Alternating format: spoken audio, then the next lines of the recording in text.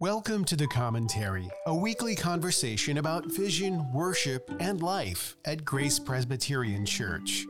I'm Mark Bertrand, the pastor of Grace, and my fellow commenter in today's episode is Cameron Brooks. In this episode, Cameron and I will be discussing a new liturgy for daily worship. During last year's episode on prayer, I pined away for some kind of liturgy for daily worship, a set pattern for Reformed devotion that fell somewhere between the complexity of the Book of Common Prayer and the informality of simply reading a daily dose of Scripture followed by extemporaneous prayer. With the publication of Jonathan Gibson's Be Thou My Vision, a liturgy for daily worship, has this longing now been satisfied? I've been using this liturgy daily since the first of the year, and now I'm going to introduce Cameron to it, looking at the pros and cons. By the time we're done, I might even contradict my fundamental character as a human being by recommending the ebook version.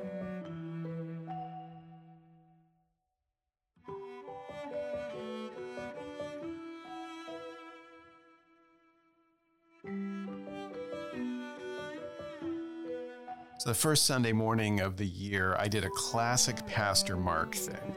I got up in the pulpit at the beginning of the service and I waved this little book around, Be Thou My Vision by Jonathan Gibson. It's this new liturgy for daily worship. And I said, this year, we're going to start using this book and it's going to be fantastic. And after the service, people came up to me and were like, yeah, I'm looking this up on my phone and it seems like you can't get a copy anywhere. And sure enough, it's like it's sold out and copies won't be available for another month or something like that. And so classic jumping the gun. But I wanted to take some time and talk about this book, why I'm so excited about it, why I'd love to see our church Grace embrace this during this year and beyond, and how I think it answers some questions that we raised earlier. So let me remind you, Cameron, last year we did an episode devoted to prayer. You remember that? Yeah. Mm-hmm. And that was one of those topics that it's really interesting to see the feedback, right? Because prayer is one of those things that people have a lot of questions about, they're really interested in, but it's also sort of a, let's say a nexus of frustration, right? Because it's something everyone feels like they should be doing, that they're not doing enough of, and that like they're not even quite sure how. And so in our prayer episode, we talked about some ways of praying. We gave some resource recommendations, and as I reflected on that, one of the ideas that really kind of comes through is like daily prayer can really benefit from what we might think of as like a liturgy, a structure to it. And so we talked about some of the different structures that were available.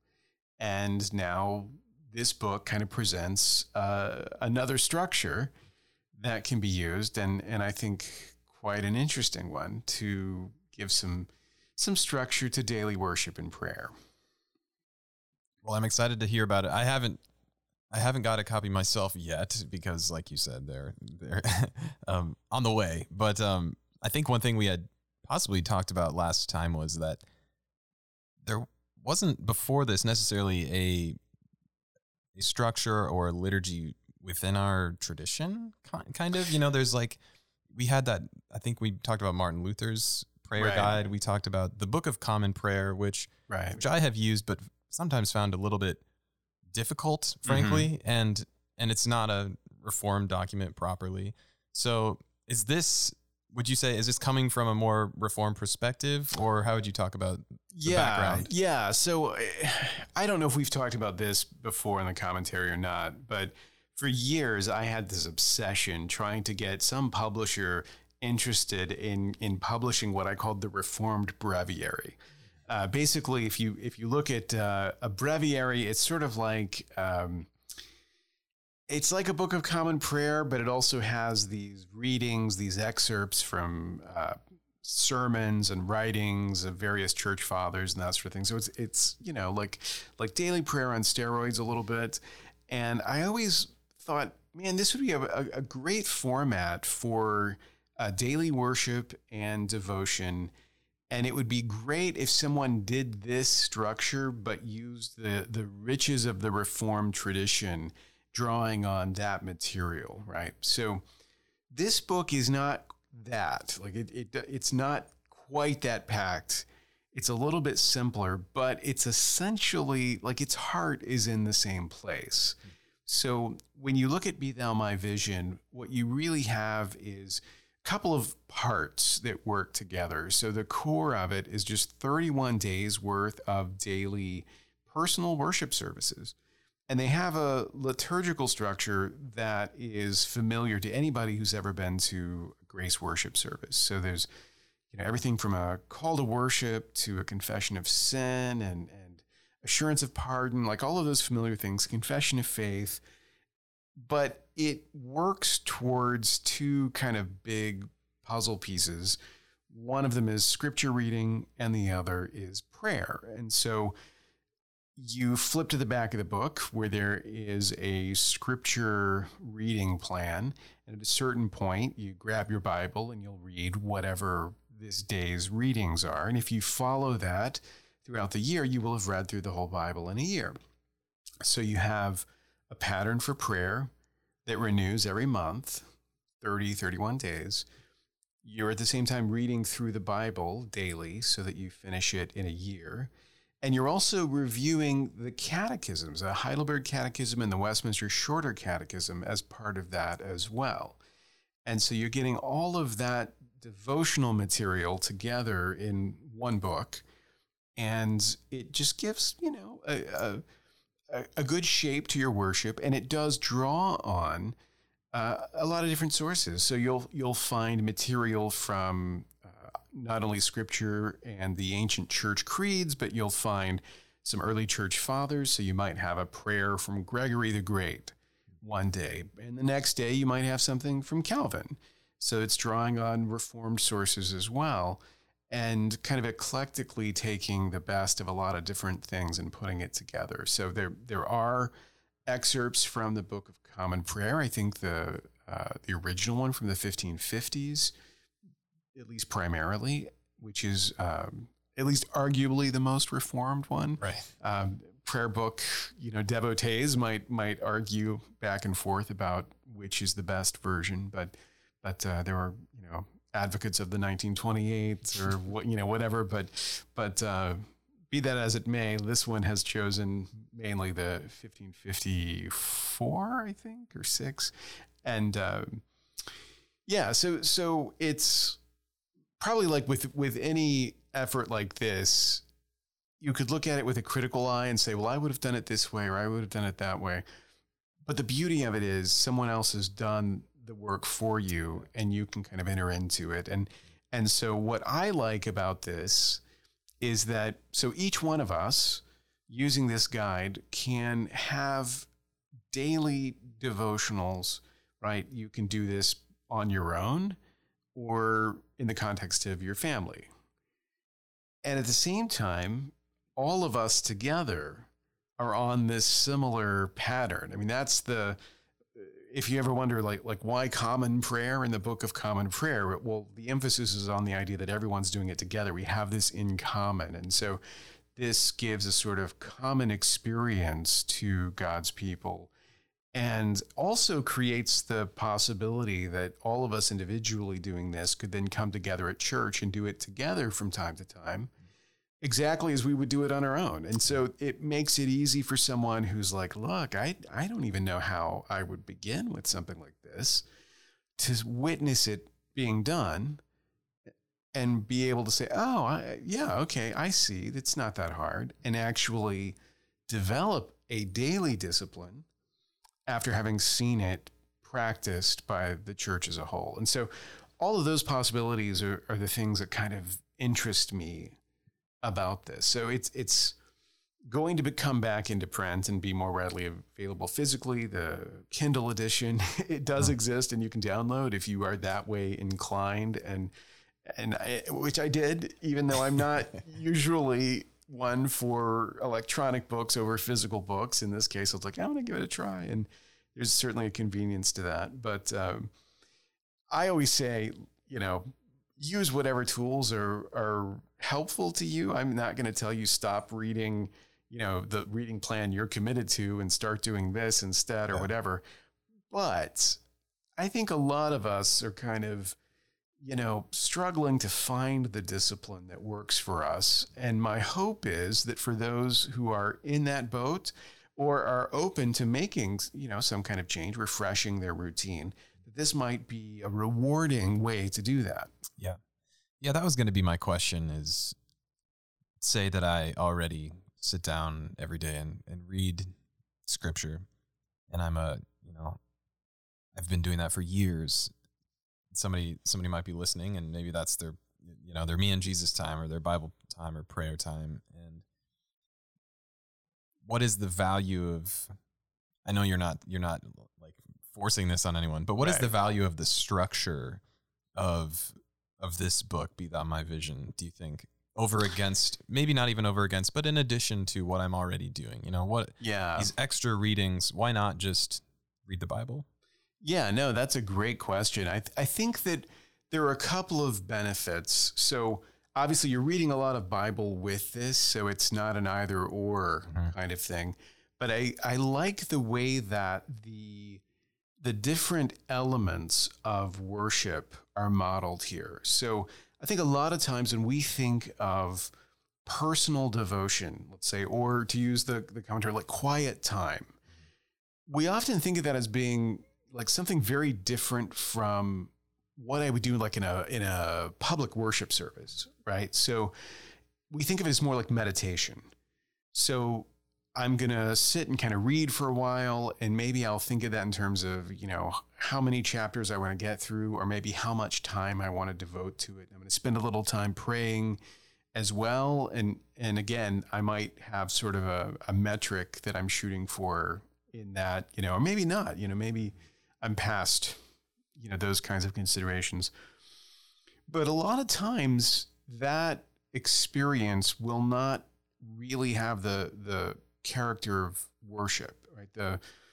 Those movements of the liturgy that we're familiar with a call to worship and a confession of sin and assurance of pardon. And those kinds of moments don't necessarily happen in that personal way, because we're not thinking of it as personal worship, right? And so this is the key, is that it's not so much about, do I need to read my Bible and pray on a daily basis? It's more like, do I need to worship on a daily basis? And if so, what does that consist of? Well, it consists in part of prayer. It consists in part of reading scripture and meditating on it and that kind of thing. So this adds structure to that, but also enriches it, because the prayers that you're using and the confessions of faith are drawing on so many different rich sources in the Christian tradition. And so in a sense, you're adding fuel to the fire, right? It's not just you sort of extemporizing everything. It's you sort of drawing on all of these beautiful expressions and making them your own. And so I think that's the benefit. And again, I'm not saying, stop doing what you're doing and start doing this. But I think if you were looking for a way of deciding, like, is this something that would benefit me? That's the way it would benefit you. It would essentially benefit you the same way that coming to a worship service and experiencing all those things in the liturgy benefits you over, for example, staying home, listening to 5 of your favorite worship songs and downloading a sermon to listen to. That there's something more about the experience when it has that liturgical structure to it. I really like that. That's fantastic. And in fact, you could see it working both ways, where so say I've been going to Grace for 3 years, as I have, and I'm going to pick up this book. That structure is already going to be kind of in me, in my soul, so to speak, because I've been worshiping that way with the church for a while. And on the other hand, if I'm doing this similar kind of liturgy every single day in my personal worship, when I show up on a Sunday, it's going to feel more natural, perhaps. Yeah. That's the goal, I'm guessing. This is, yeah. So, okay, here's where we get to, let's say, like the potential mind-blowing wrinkle in all of this. If you dig back and you look at the Book of Church Order and you look at the Westminster Standards and kind of the way that the role of, Lord's Day public worship services was seen, it's a surprise to a lot of people to realize that Sunday morning service was really seen as sort of like the crest of the wave. For us, we think of worship as like, well, God says we have to worship him at least, every seventh day. And they would tell you, no. I mean, God expects so much more than that. I mean, you should be worshiping him daily. And household worship is what we're talking about here. And there was an expectation that every household on a daily basis would be gathering together in worship. And by the time you came to the assembly of the church, you had already had this sort of week-long experience of daily worship. And so, from the 21st century perspective, we look on that and think, wow, I mean, that's quite an obligation. That's a lot of effort that you've got to put into things. But imagine how it changes your experience of Sunday morning worship when it is not, the first time you've thought of God since the last time you were in the sanctuary, right? When this is all, it's the reason why I always encourage people, when you're able to take a look at the liturgy for Sunday in advance, and read through it, reflect on it, so that you're not experiencing it for the first time as we worship together, but the readings and things like that are already familiar to you, so that as we worship together, you're reflecting on what they mean, not discovering it for the first time. That's the advantage of having those things available to you in advance. And I think in the same way, having that daily pattern of worship, it enriches Sunday morning worship immensely. And that's it's the reason why I would encourage people to explore this, because I'm not saying, hey, you're doing it wrong, you need to start doing it the right way. I'm saying this is one of those things that actually improves a lot when you commit yourself to it. And so if you're looking for a richer experience of worship, a great way to experience that is more worship. Yeah. I have a story I want to tell before we're done. When I was a high school teacher, I taught at a more evangelical school, and like the evangelical tradition generally, that I think most of the students there approached faith with more of a spontaneous kind of attitude. And I knew that, and I was coming fresh out of seminary, so I wanted to kind of, push them in the other direction or test out some liturgy kind of. So one of the things I did was I chose a prayer for every day and read it at the beginning of every class.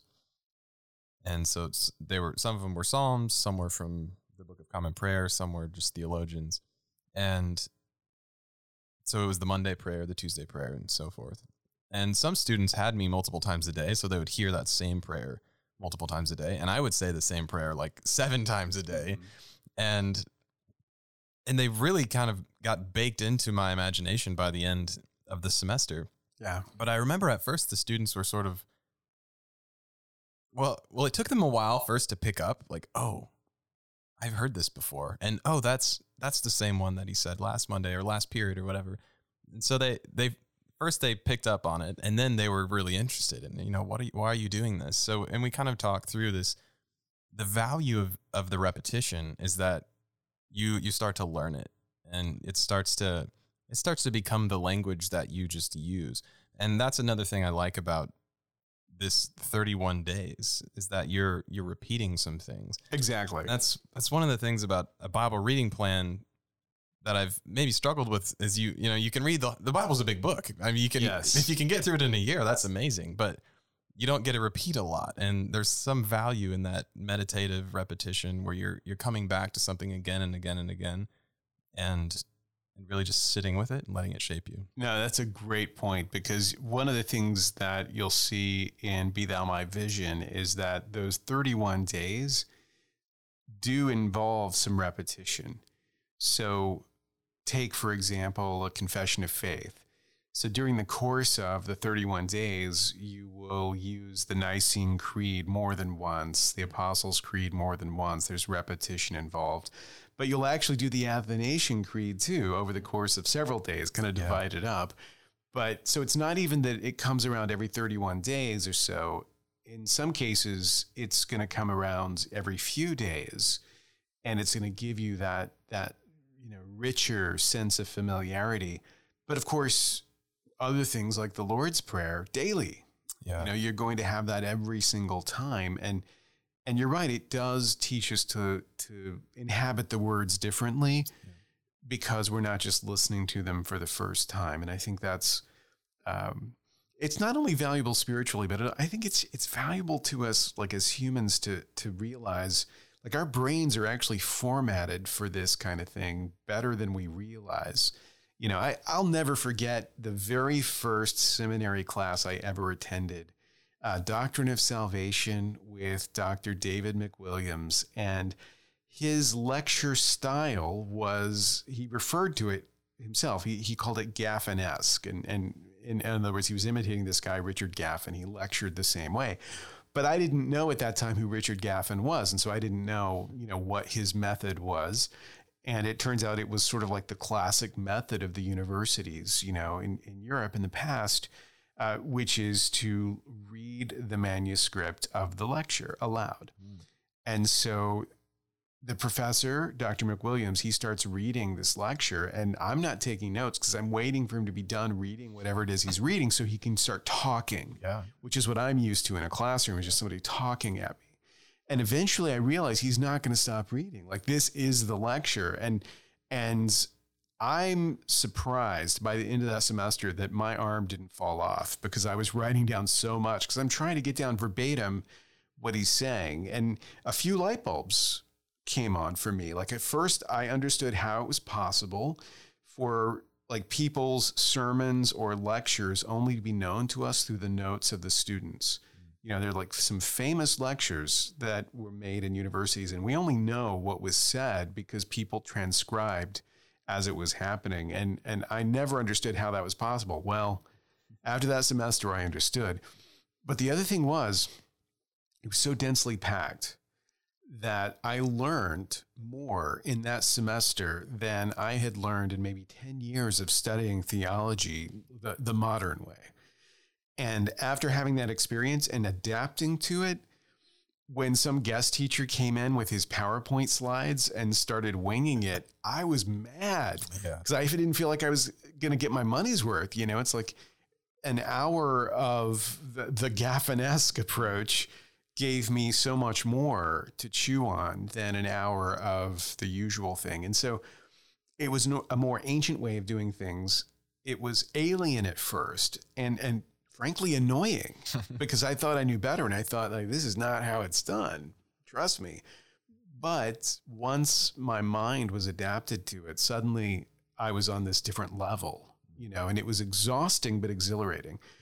That's the same thing people experience when they worship with us for the first time, right? If what you're accustomed to is the PowerPoint and the kind of extemporizing, you're suddenly being hit with all this scripture and all of this sort of thought, and it can be exhausting, but then it becomes exhilarating, right? And you realize, wait a second, I was made for this, and you crave it, and it's hard to go back. So if that's true in those situations, I think you find that even in daily devotion, there's something similar, where you will be astonished how much benefit you receive, even though the amount of time is out of all proportion, by using this daily liturgy, reading the scripture passages that are part of it, going through all of this. I might spend 20 minutes doing this, but during that 20 minutes, the fire hose has been blasting, And yeah, I've missed a lot, but I've also gained a lot more than I can imagine. And to have that day in and day out is transformative. Yeah. Well, I can't wait to get my hands on a copy. I've got one last question though. I'm thinking back to when we talked about New Year's resolutions recently. Yes. And, we talked about how really what we want to be doing as Christians this year and every year is loving God more and being more oriented towards others, loving toward others. And it's obvious to me how going through something like this helps me love God more, because you're saying it's daily worship. How do you think something like this could help us love others as well? It's maybe a tricky question. I'm not sure I have an answer off the cuff, but what do you think? Like, how does it orient us towards others? You mentioned how it's uniting the church a little bit, because if we all do this together. Any other thoughts? There's at least two things I can think of off the bat. Now, one of them is what you're saying, that idea that like doing towards others, if I'm doing this with others, that's a big part of it. So if I'm kind of doing my own thing, I'm worshiping God in my own way, that's great. And by all means, but if I'm worshiping him with another person, if we're doing it together, that's something more, right? I can serve another person in this. And I'll give you a great example. Lori and I, we've been doing this with this book every day this year. And, there have been days when one of us or the other one was like, you know what, maybe today we don't have time. It's like, well, we left it too long today, or maybe, we don't have time to do all the readings and, that sort of thing. And then the other one's like, you know what, or maybe we do, maybe we can make time, and that's the way that it's worked. And so we've been able to encourage one another in this discipline and are, conscious of it in a way that I think if it's just up to me and I can tell myself, hey, look, I didn't get to it today, that's fine. Tomorrow I'll do double, it's easier, I think, to put things off. And so there's that sort of mutual encouragement. And I think that's true. You could see not just families, but small groups, the church as a whole coming together and benefiting and serving one another in this way, like, helping you pray more is a way I can serve you. Yeah. Right. And you can serve me. So there's that. But then there's also, like, if you think about it, just a really practical thing, loving my neighbor. I go to church on a Sunday morning and the pastor preaches this sermon and it has that moral to it, I'm supposed to go out there and love people in God's name. And I leave church, and at least till 2:30 or 3 o'clock in the afternoon, I'm really focused on that. Anybody who encounters me in that window is going to get a lot of love and a lot of forgiveness if they, transgress against me. Monday afternoon, that might have worn off, right. And you really need to catch me, on a Sunday afternoon. Well, the beauty of daily worship is it's a constant reorienting, right? That now we're constantly finding ourselves encouraged in the way that we are on a Sunday morning. And so it is encouraging me to do towards others every day, not just every Sunday. And so I think that's another benefit that, again, just using personal experience, I find I am more conscious of the need to love and serve others with a daily discipline like this than I am without one. And so I think that gives you at least two ways of seeing it. Here's a good, like, personal commitment or discipline that, if I stick with it, actually benefits other people. Yeah. Well, I think that's why Jesus summarized the law with those two commands, because they're so connected. When you love God, you do love others. And when you love others well in God, you're worshiping God. So that makes sense. Yeah, no, absolutely. Absolutely. And I think when you read 1 John, for example, and you see the kind of the interconnectedness of that love, for him to be able to say, look, if you don't love your brother, you don't love God. Yeah. That it's that tight is really compelling. And so, yeah, I mean, I think there are a lot of things we can do, a lot of spiritual disciplines that encourage us to live our faith and not just sort of entertain it inside our minds. This is one of the best, I think. Just I don't necessarily mean this particular book, but this daily habit of devotion and worship is one of the best things you can do, I think. One of the best things to cultivate, and certainly to cultivate for the sake of your family. As people listen to this and have responsibility for households, you think of married couples, friends, like I said earlier, small groups, there's really no end to the kind of permutations of the ways to use this. And I think ultimately it's just a question of, worshiping together, praying together, and encouraging one another.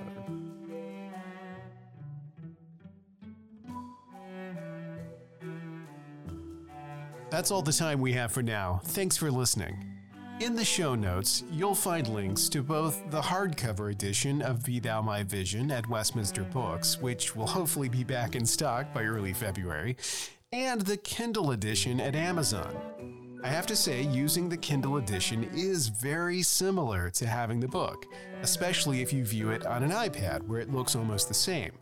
Using the Kindle version side by side with the ESV Bible app on my tablet, I've been able to swipe back and forth seamlessly without feeling like the experience is somehow a compromise. No, I haven't turned my back on physical books, but if you want to get started without having to wait for inventory to restock, all I'm saying is that the ebook is executed beautifully. Until next time, if you've enjoyed the commentary, you can rate us on your favorite podcast app and share episodes with your friends on social media. You can subscribe to the commentary on Apple Podcasts, Spotify, and Stitcher. To find out more about us online, visit graceforsiouxfalls.org.